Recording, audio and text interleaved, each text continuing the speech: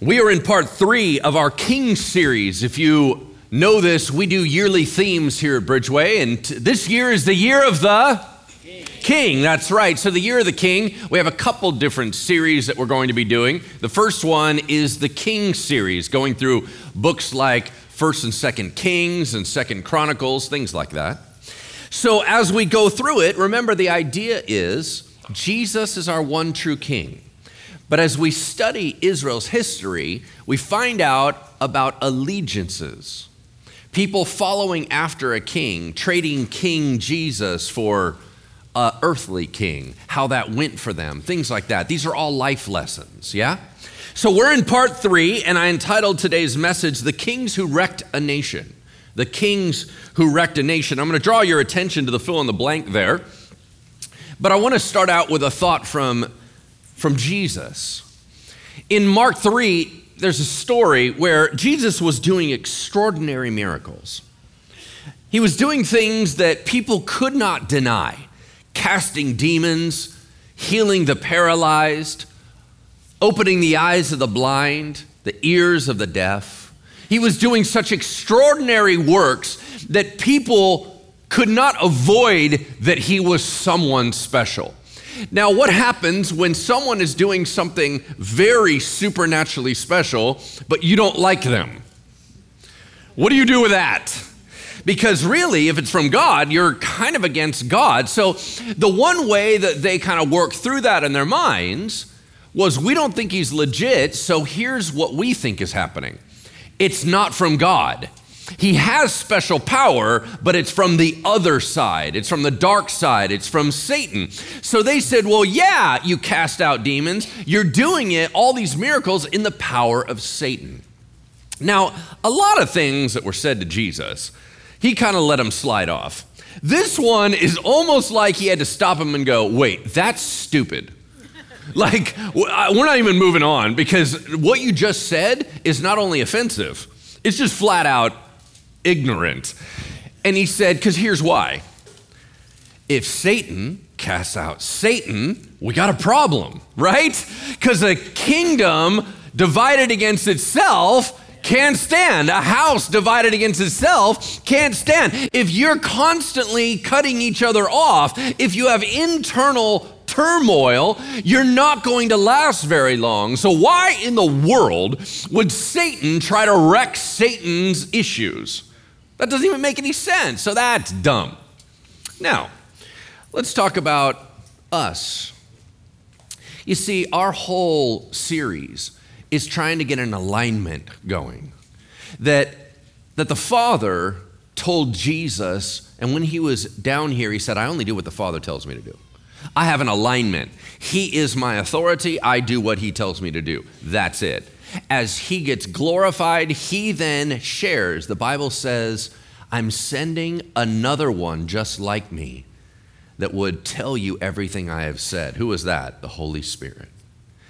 So now you have the alignment of the Father, unified with the Son, unified with the Holy Spirit, and the Holy Spirit is supposed to reveal to us. That's why we say Bridgeway is scripture-soaked and what?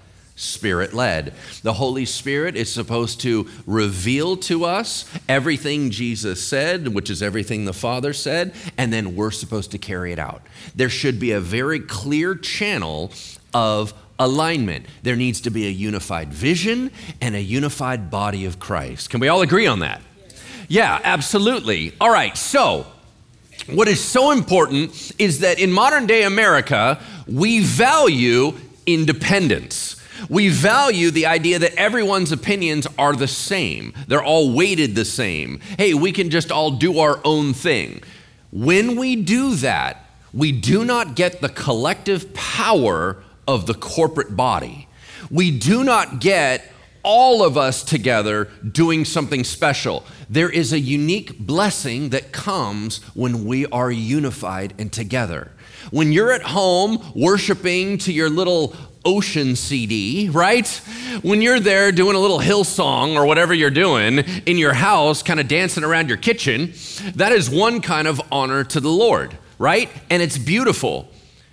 But when you come into this place and there's 1,000 voices lifting up the Lord together, there's a different sort of present that you're offering to him. Does that make sense? Because you're saying, I'm not by myself, I'm with my family, and we are lifting up the name of the Lord. It's a unique blessing. All right, cool. So we need an important, very important concept. We need unity and we need unified vision. Why? Because the fill in the blank sheet in front of you is this: a house divided can't stand. A house divided can't stand. All right.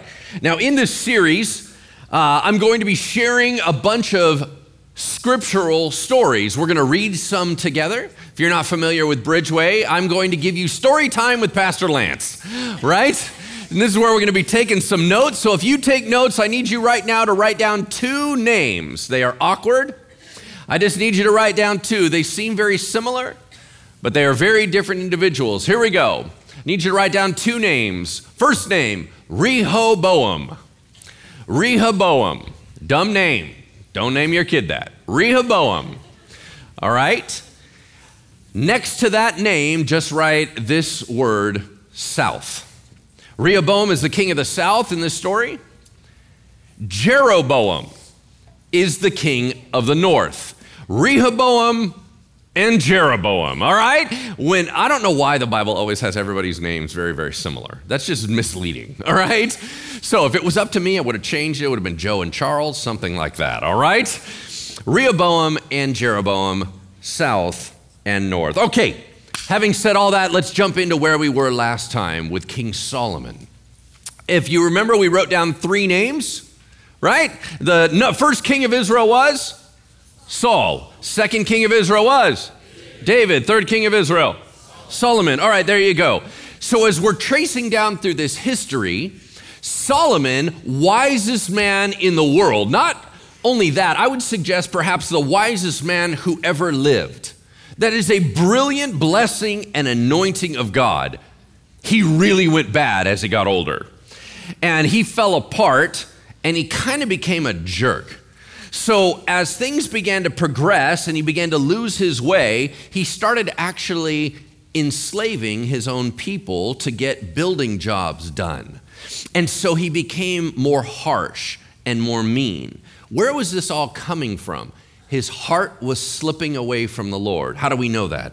This phrase from Scripture, now King Solomon loved many foreign women. Now, right off the bat, before the ladies are offended, the ladies were not the problem. It was what the ladies represented. Now, first of all, when it says foreign ladies, why is that highlighted?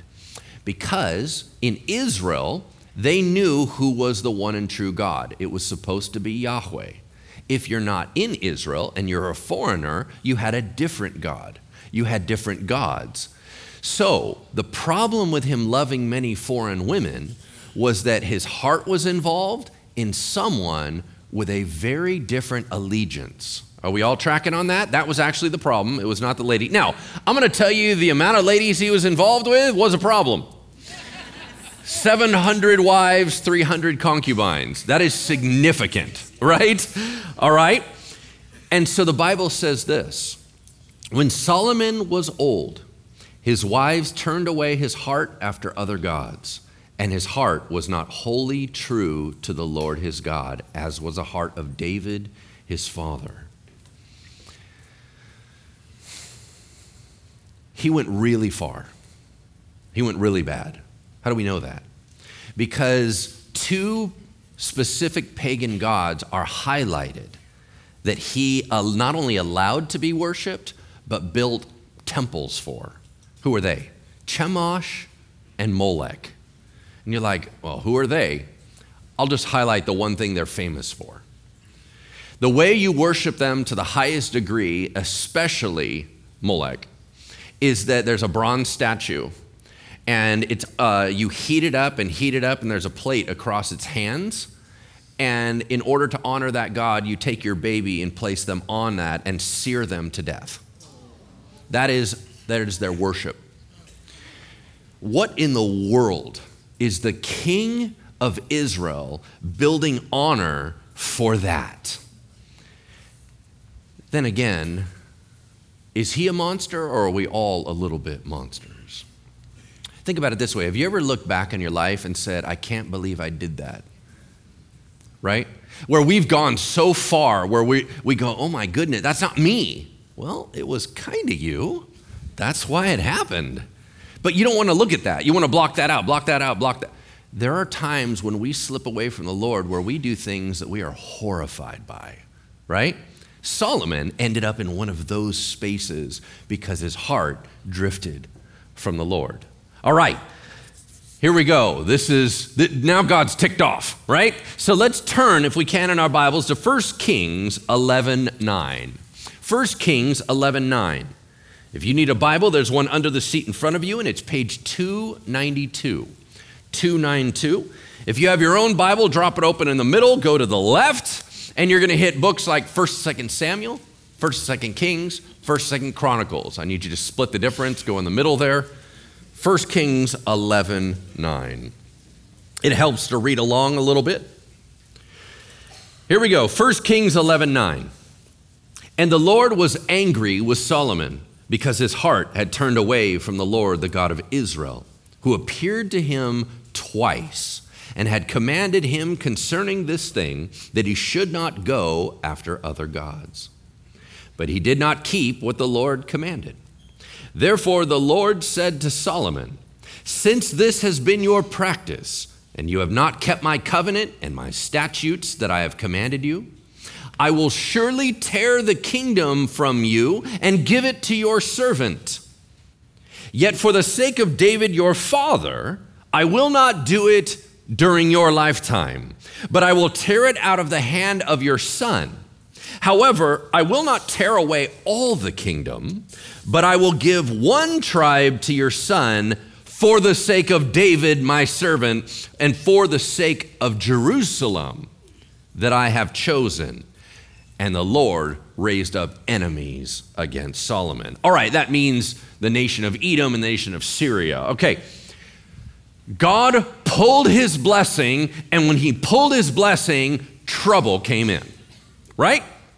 Does God do that? Yes. See, some of us have been believers. We've been Christians for a long time. And we get into that warm and fuzzy role where we are children of God, and God treats his children differently. So we have this idea that we are forgiven and that we are full of grace, right? He fills grace upon us. We get into the idea that he says, I will never leave you nor forsake you. And so we think that's how God treats everybody. That is not true. God's blessing is on believers and non-believers, but sometimes he just pulls back and says, you want nothing to do with me, I'm out. When he pulls back, bad things rush in. The only reason bad things didn't wipe them out before is because of the staying hand of God. Now, the world doesn't think of it that way. There are nations in this world that are on the rise of blessing, but they don't acknowledge God as king, but he's blessing them anyway. But at any point, if he says, I'm out, they'll find out what it is to live without the blessing of God. All right. So God brings up a secret weapon. His name is Jeroboam. Solomon loved to build stuff, right? He was super rich and he wanted to build a bunch of things. So he ends up enslaving people and grabbing some good people. He finds a man who's really smart and he's really good, called a man of the people, hard worker. His name is Jeroboam. He puts him in charge of his building, and then this happens. Look over in verse 29. At that time, when Jeroboam went out of Jerusalem, the prophet Ahijah found him on the road. Now Ahijah had dressed himself in a new garment, and the two of them were alone in the open country. Then Ahijah laid hold of the new garment that was on him, and he tore it into 12 pieces. And he said to Jeroboam, take for yourself 10 pieces, for thus says the Lord, the God of Israel, behold, I am about to tear the kingdom from the hand of Solomon and give you 10 tribes. But he shall have one tribe for the sake of my servant David, and for the sake of Jerusalem, the city that I have chosen out of all the tribes of Israel, because they have forsaken me and worshiped, I paraphrase, other gods. Go to verse 37. And I will take you, and you shall reign over all that your soul desires, and you shall be king over Israel. If you will listen to all that I command you, and will walk in my ways, and do what is right in my eyes by keeping my statutes and my commandments, as David my servant did, I will be with you, and I will build you a sure house, as I built for David, and I will give Israel to you. And I will afflict the offspring of David because of this, but not forever. Well, that's a strange day at work, right? Is all of a sudden he is going home one day and a prophet pulls him aside and says, you are going to be the head over the vast majority of Israel. Now, real quick show of hands. How many of you are good at math? Raise your hands. Are you good at math? Yep. All right, fantastic. There's quite a few of you in this. That makes me unsettled. Okay, I am not good at math. Now, if you are good at math, you probably noticed a bit of a math error in God's little reveal right there. How many parts of the garment were there? 12. He gave how many to the new guy? 10. And he said, I'm going to keep 1 for the other guy. Anybody got a problem with that? Okay, where's the other one going? Okay, there's a very simple answer, and it's this. There are 12 tribes of Israel that had 12 allotments of land. Down in the south, there was a big old one called Judah. Now, when we talk about Jesus being the Lion of the tribe of Judah, that's what we're talking about. That's where Jerusalem was. That was the center of the entire country. However, when it was first allotted, another brother got space in there named Simeon, but he was kind of lame. So his brother's success overwhelmed him and surrounded him, and they kind of became one. So you can refer to it, and the Bible says sometimes it's 2 and sometimes it's 1, whatever, it's those guys. That's the answer to our problem. All right, now, moving on. Solomon finds out about the nice little conversation with the prophet. Oh, wait, somebody new is going to be king? I don't think so. My son will be king, and his name isn't Jeroboam. It's Rehoboam. He's going to be on the throne. So he tries to assassinate Jeroboam. Jeroboam flees to Egypt and stays there until he's dead. Do you realize the Bible has a lot of fleeing to Egypt stories? Okay, so they flee to Egypt. He hides out, right? Now let me cut to the chase. Jeroboam's not a good guy. As a matter of fact, he's a bad guy. But God's going to use him. And as a matter of fact, Rehoboam's not a good guy. He's a bad guy. But God's going to use him. Why does God use bad guys? I mean, think about the world today.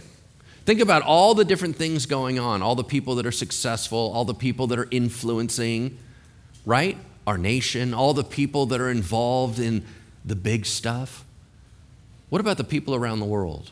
Does God ever allow bad guys to succeed? Why? You know, I get the question periodically in Ask Pastor Lance, right? My live Q&A or my radio one, and people ask me, so can't God just kill Satan and get rid of him? Right? Which is a fair question, because they're like, he's kind of a problem. Okay, so I'll ask you the question. Can God get rid of Satan? Will God get rid of Satan? Yes. Is he getting rid of him now? No. Why? Okay, so here's the thing. He doesn't get rid of him because he's still utilizing him. He is still a pawn in the whole grand scheme of things. Why? He's the other guy. He's the other option. That when we all want to choose sides and we say, I don't want to go God's side, which side do you think you're going on? You think you're going on your side? You're not. There's God's side and then the other side. That's it. So as long as he's utilizing him, he keeps him around. The minute that he's done with that plan, he's gone. In the same way, God allows bad people to succeed as long as he's utilizing and moving the pieces around. Find it? Good. All right, here we go. Meanwhile, back at the ranch, here we go. Solomon dies. Jeroboam finds out about it, comes back home, and there's a new regime. At the age of 41 years old, Rehoboam takes over the throne from his dad, who was a super popular, albeit weird guy at the end, and he reigns for 17 years. Now, Jeroboam comes in, and all the rest of Israel is like, dude, you're back. Where you been? I've been in Egypt. All right, we're going to lead a coalition, and we're going to go find out whether or not Rehoboam is going to lead like his dad or if he's going to do something different. He said, all right, I'll lead that. He goes up in front of Rehoboam, and he's like, hey, so what kind of administration are you going to run here? What are you going to do? We just want to know. All of us here are eager to know if you're going to keep acting like your dad, which is a little bit off, or are you going to do your own thing? He said, I don't know yet. I've never been king. So let me get some counsel. So he gets a bunch of the old guys from the prior administration. He gathers them around, and this is what they say. Rehoboam, we don't mean any disrespect. We love your dad, but your dad really messed up. So your dad was super off later on in life, and he was really mean. If you want this nation to follow you, I need you to mellow out. I need you to earn the people's hearts back. I need you to be kind and gracious and take the hits that come with that. That's my recommendation. And he's like, well, that's an interesting perspective. I'll think about that. Then it says he grabs the guys he grew up with, the young guys. They all come around. He's like, all right, guys, I talked to the old dudes. They said I need to be nicer. What do you guys think? They're like, brother, if you are nicer, that's an economic hit. You can't do that. If you start letting the slave stuff go, you're not going to have a workforce. No way, man. Here's what I'm going to suggest to you. Double down on mean, right? Like if your dad was mean, you be meaner. As a matter of fact, here's a great motto you can use for your campaign. My dad led you with whips, I will whip you with scorpions. Yeah, that's awesome. Literally, that's the phrase. Come on, really? And double down on mean. And he goes, that's probably economically better. So he goes back to the nation and says, you thought my dad was bad. I'm going to be way worse. Well, all of Israel freaks out. We're out. We don't want you as a leader. And he's like, well, you have no choice. They go, well, we're going back home. And he ends up sending his number one taskmaster, kind of like the axe man, to come in and start to tell them what to do. And they stone him to death. Now that's called a response. Right? The nation was like, oh no, that ain't happening on our watch. Has there ever been a time when nations rise up when they're tired of how things are going? Maybe there has been, right? The problem is when they get super mad and they raise up and grab somebody, they don't grab a good guy. They grab another bad guy. That's going to be a problem. So, last question I have for you on this piece. It says, and Rehoboam did evil, for he did not set his heart to seek the Lord. Who are you listening to for advice? You're listening to somebody for advice. Is it your spouse? Is it your friends? Who are you listening to for advice? Is it maybe a thought stream? Is it a person on the radio? Is it a person on TV? Who's giving you advice? Well, I do my own thing. No, you don't. How are you supposed to know about everything going on in the world? Who's giving you advice? Who's giving you wisdom? Because sometimes the person giving you wisdom is not in alignment with the Lord. That's going to lead us into some bad places. All right, now we have a nation enraged, and it's broken. It will be broken for hundreds of years. Jeroboam is made king over the north, 10 tribes, because he's a man of the people. Rehoboam tries to put down this great rebellion. You can imagine if you're king and some other dude rises up, you got to control it. You got to freak out, right? So he's going, we're going to put it down. He grabs the standing army, raises up a massive army to go destroy the rebellion. Quick question. Who's he going to go kill? his own people. This is only Jews versus Jews. There's no external enemy. It's a civil war. You're killing your own people. So he gets ready to march out, and God says, whoa, hold up. What are you doing? Well, I'm going to go shut it down. No, you need to shut it down, and I want you to go home. He stops the entire movement and goes home. Now, Rehoboam isn't a good guy, but I'll tell you, right there, that's a massive power move. Does God have the ability to stop you? Right? I mean, what a question. You're all fired up. Somebody wronged you. And you get this whisper from the Holy Spirit. Mellow out. Where are you going right now? Well, I'm going to go tell them off, and I'm going to right? You're going to, you have all kinds of anger in you. I need you to shut it down, and I want you to go home. You can't tell me what, right? We just blow right on by, and we let people have it. Can God shut you down? If not, we have a king problem. Yeah? Why do you call me Lord, Lord, but do not do what I say? Jesus said. Man, tough thing right there. All right. Jeroboam now is in charge of the majority of Israel. He's never done this before, so he has to come up with a new way of doing things. And here's his number one problem. Where's the capital? In the south. That's not his territory.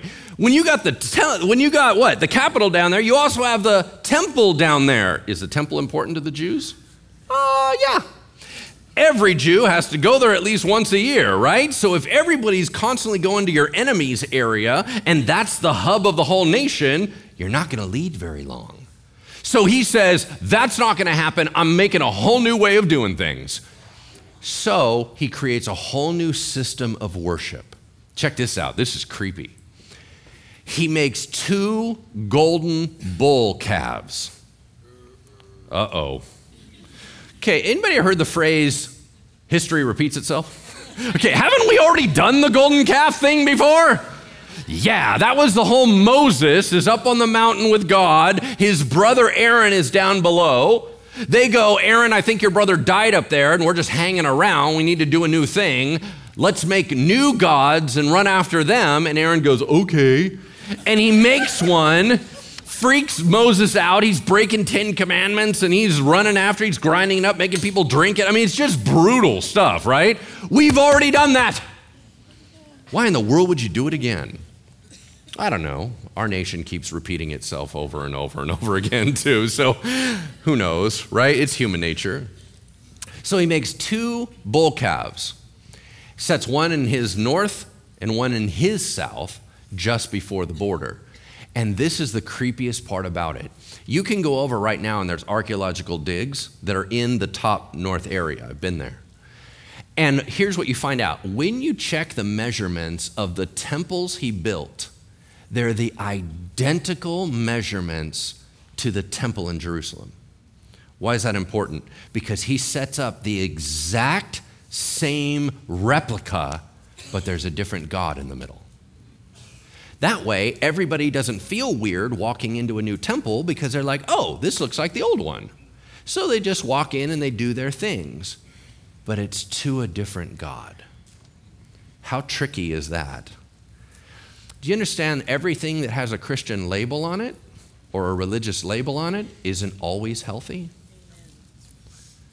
The highest level of deception, right? Just make everybody perfectly calm, but you're worshiping an entirely different God. That's messed up. Well, now he knows that the Levites and the priests are not going to have any of that business, so he kicks them all out. They all go down south, right, to Rehoboam where the real temple is, and he institutes it just as, hey, it's a career choice. Anybody can be a priest. Anybody can be a Levite. Yay, come on in, right? Sets up his own system. What's the problem with worshiping kind of God? It's not God at all. Most of us in this room would be horrified if what? Somebody said, I want you to worship another God and get rid of God. We wouldn't do that. We'd say, that's ridiculous. But if we add on, we're okay. because we want God and money. We want God and materialism. We want God and self. We have no problem adding in as long as we think that there's enough God left in there so that we're good people, right? That's the problem with kinda God. You see, in that original calf incident with Moses and Aaron even said, let's have this golden cow and then we'll have a festival for Yahweh. Let's just do it all. You can't do it all, because to do it all means you're not doing any of it. Yeah? Right. That's powerful. All right, here we go. Well, he's now doing his little worship thing, and he's offering sacrifices on the altar of his pagan gods, and a prophet walks up, says, this is completely bogus. This is out of line. I will tell you that God is going to raise up a king in the future named Josiah. And he's going to rip this whole thing apart, and he's going to desecrate this altar because it's pagan, and human bones are going to be offered on. He starts going off on all this stuff, right? And Jeroboam is livid. Who do you think you are? How dare you come into my place and tell me what to do? And he reaches out and says, seize him. And the minute he does that, his arm shrivels up and gets stuck like that. Now that's a little awkward. Right? Because you're walking around like this, right? It's super, everyone keeps like, where are we pointing? What's over that, right? And it's hard to put a shirt on. You understand what I'm saying? Because you have to kind of loop it around and then just draw it back on. All right. So when you're doing this kind of thing, he realizes the altar breaks and all kinds of things happen, and he's like, oh no, I did something seriously wrong, okay? So he repents. I'm so sorry, says to the prophet, you got to pray for me. I can't have my arm like this, right? And he prays for him. His arm goes back normal. And you would think, wow, what a powerful time. How do you deny the power of God, right? Incredible. Look in 1 Kings 13:33. After this thing, Jeroboam did not turn from his evil way. Oh, there you go. Is it possible to see a miracle of God and still go back to being rebellious? Yes. But he made high priests in the high places again from among all the people. Any who would, he ordained to be priests of the high places. And this thing became sin to the house of Jeroboam, so as to cut it off and destroy it from the face of the earth. So many of us continue to read the Old Testament and we're like, oh, there comes God. He's like shriveling people's arms and he's like bringing destruction. And did you see the softness in there? Why? He lets this guy repent, knowing full well he's going to go back to it. And he heals him. Why would God heal him? Why not just leave him that way and go, you know what? Your heart's not in it. I know your heart's in it for a few moments, but your heart's not in it for the long term. Forget you. But God doesn't do that. He's soft. Do you know why this is so important? Because it's how we all end up going to the altar. In the moment, we can't see in the future, and in the moment, we really are sorry. Now, what God knows is that we're going to go back to it. But we don't know that. And we have all the best intentions in the world. But God meets us in that place and says, okay, I love you so much, I'll heal you right now. Now, why? Because God's love cost him all the time. He loves us so much that he sent his one and only son to the cross that we might never die. Because every time when we rebel against him and it hurts his heart, he said, but if you turn to me and repent, I'll forgive you. Why? His love is stronger than your sin and my sin. How amazing is that? This is the God of the Old Testament, right? Remember, please don't separate those two. Same God, yesterday, today, and forever. All right, here we go. So in the south, Rehoboam digs in, he reinforces the south, all the priests and Levites come in, and it starts going awesome. Just listen to this. And after those who set their hearts to seek the Lord of God of Israel came, from all the tribes of Israel to Jerusalem to sacrifice to the Lord. They strengthened the kingdom of Judah. And for 3 years, they made Rehoboam, the son of Solomon, secure. For they walked for 3 years in the way of David and Solomon. 3-year revival. That all of a sudden Rehoboam is like, man, we got to do the right thing. And he surrounds himself with good Christian support. Because now he starts having what? All these priests and Levites in. Everybody's encouraging one another. They got this cool vibe going. This is his big chance to be a different sort of king. And he can be the right guy. He can turn from his wicked ways. Now he's starting to do things right. But does he? No. There's so much dysfunction in that guy. And so much of it he borrowed from his dad. Right? How do we know that? Because 18 wives, 60 concubines, 28 sons, and 60 daughters. That's dysfunction, right? Where did he learn that from? His dad? His dad had 1,000. He didn't have 1,000, but he had a lot. And here's what's so messed up. Just as he was the favorite of his dad, he ends up finding a favorite son that he wants to put on the throne next. And he tells everyone else that that's his favorite son. Why? Because it comes from his favorite wife. If you have a favorite wife, something's wrong with you. Right? There should just be wife, not favorite wife. And his wife is his cousin. Ew. Right? So his favorite wife cousin has a son, and he wants to put him on the throne. Yeah? Are we talking about history repeating itself again? Didn't we do this with Joseph and the Technicolor Dreamcoat? You know what I mean? Like, okay, favoritism. This is dysfunction in a family.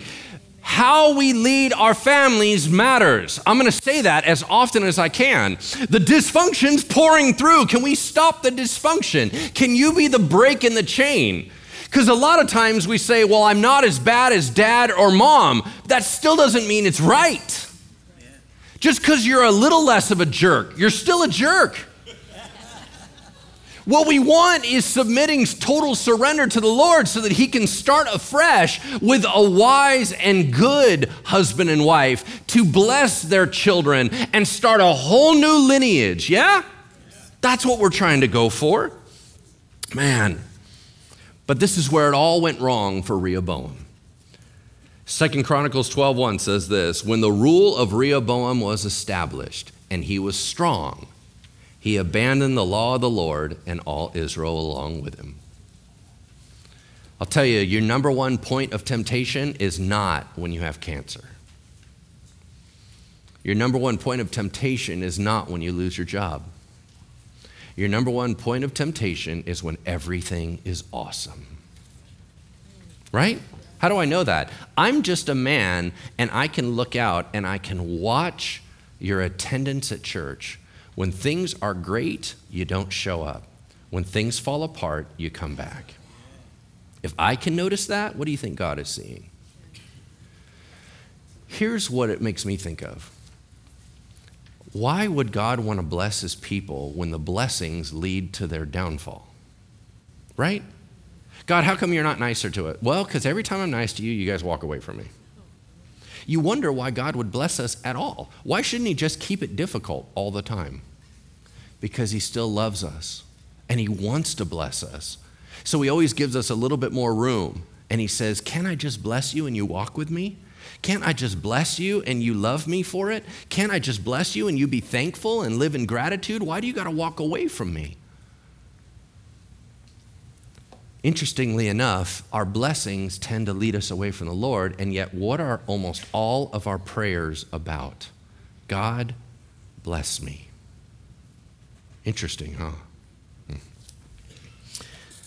So, sure enough, a prophet shows up again, this time to Rehoboam, and he says, you abandon God, God is abandoning you.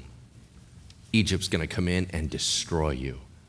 Rehoboam freaks out, repents, and says, I'm so sorry. And what does God do? Okay, I won't destroy you, but I'm going to let them beat you up and make you slaves. Okay. Jerusalem is ransacked, and they steal all the best stuff out of the temple. Now they have a less cool temple because he wouldn't follow the Lord. South goes on a roller coaster, constant fighting with the north, and eventually Rehoboam dies and puts his favorite son on the throne. Last story. King Jeroboam, meanwhile, his son gets sick. And he tells his wife, hey, I'm not really into the God thing. I think you're pretty clear on that. But I do know that one prophet, that one guy that told me that I was going to be king. Yeah, we got to find that dude. We got to find out what's going to happen with our son. So I need you to disguise yourself because he and I don't get along. So I don't want him to know that you're my wife. So if you could disguise yourself, I need you to go find him. So she does. The prophet by this time is old and he cannot see. But God gives him a word. Jeroboam's wife is coming to the door. So sure enough, she's like, ding dong, right? Oh, I'm another lady. I don't know. You don't know me. I don't know you, right? And he goes, wife of Jeroboam, get in here. And she's like, shoot, that didn't work. And he says this, 1 Kings 14:7. Go tell Jeroboam, thus says the Lord, the God of Israel, because I exalted you from among the people and made you leader over my people Israel and tore the kingdom away from the house of David and gave it to you. And yet you have not been like my servant David, who kept my commandments and followed me with all his heart, doing only that which was right in my eyes. But you have done evil above all who were before you, and have gone and made for yourself other gods and metal images, provoking me to anger, and you have cast me behind your back. Therefore, behold, I will bring harm upon the house of Jeroboam. I will cut off from Jeroboam every male, both bond and free in Israel, and will burn up the house of Jeroboam as a man burns up dung until it's all gone. Pause. If God drops dung language in his rebuke of you, he's really angry. Unpause. Let's go to verse 11. Anyone belonging to Jeroboam who dies in the city, the dogs will eat. Anyone who dies in the open country, the birds will eat. For the Lord has spoken it. Arise, therefore, go to your house. When your feet enter the city, the child will die. Well, that was not what she wanted to hear. You don't just use God like that. Now, this is where we mistake in our minds and we're like, oh, well, now you're telling me that God punished him by his child. Stop that. That's not true. What God did was pull back his blessing. The only reason he ever had any children was a blessing from God.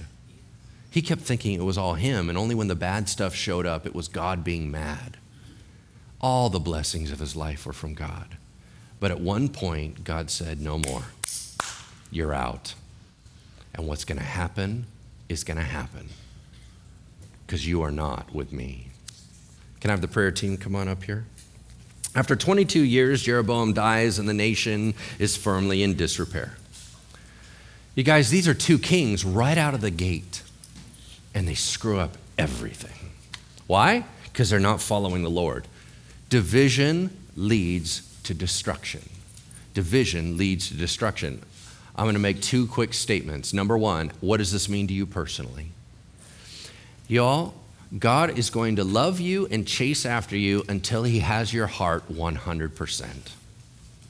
Because any division, a house divided in your heart, is not strong enough to handle life. He either needs you all or you're going to hurt yourself, right? He's trying to overwhelm you with his love so that you give him all. And how does it affect the local church? Here's how it affects Bridgeway. And that is this. You guys, I'm the senior pastor of this church, and it is my primary job to discern the vision of where we go. I can't do that alone, so I have senior leaders with me. I have an elder team with me. And our job collectively is to find out what God wants. That is our number one job. Sometimes we do it well, sometimes we don't do it well. It is our main job. But as we follow the Lord and we move the church and continue to develop and change and do things that we feel are right, a house divided can't stand. There are things that we're going to lead you in that you're going to go, that's awesome, totally in line with what I think. There's going to be times when we're going to do stuff and lead you in things, you're going to go, I don't see it that way, that's not right. We cannot be a divided house. The reason why I'm talking about it right now is currently we are in a very peaceful place. I love talking about it while we're in peace, right? I mean, we're not talking about when there's a big problem. But will there be a problem? Of course there is. That's how real life is. We're going to be leading and talking about things and we're going to lead you in areas and you go, I don't see it that way, and I don't. You always have to ask the question, is the senior leadership seeking the heart of God? And if they're not, you got two things that you need to do. Number one, you need to find out in Scripture why we're off and let us know. And number two, you need to pray about it, right? Because who is he going to hold accountable if we go wrong? The senior leadership, right? But what I want to do is I want us to utilize the power of togetherness. I want us to utilize the power of unity in this church so that we mobilize thousands to change our community, not a few individuals. Whether you agree or disagree, either we're part of it together or we're not. We don't just get to break up and go wherever we want just because it doesn't work for us, right? I want us to be all that God has designed us to be, and we need to continue to make changes in order to get there. Are you with me? Yes. Amen. Amen. All right, let's go ahead and pray over this altar. Some of you have come in with needs and you need a touch from God. We're going to pray that this altar is anointed so that you might be able to receive a touch from the Lord. Let's pray. Heavenly Father, we thank you and we pledge our allegiance to you alone. That King Jesus, you are the head of this church.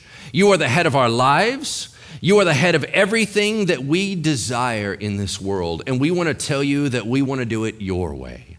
So Lord Jesus, wherever we are askew, wherever we are off, would you guide and direct and lead us into the right way? That, Lord, that our hearts may be fully aligned, that anything that you want to pour through us, Lord, comes through easy and naturally.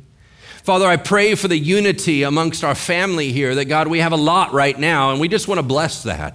We want to say, yes, God, more of that. But Lord, when times get difficult or times get confusing, would you hold us close together? Would you continue to build our family and build the body of Christ here so that, Lord, we might be able to do all that you have decided that we ought to do?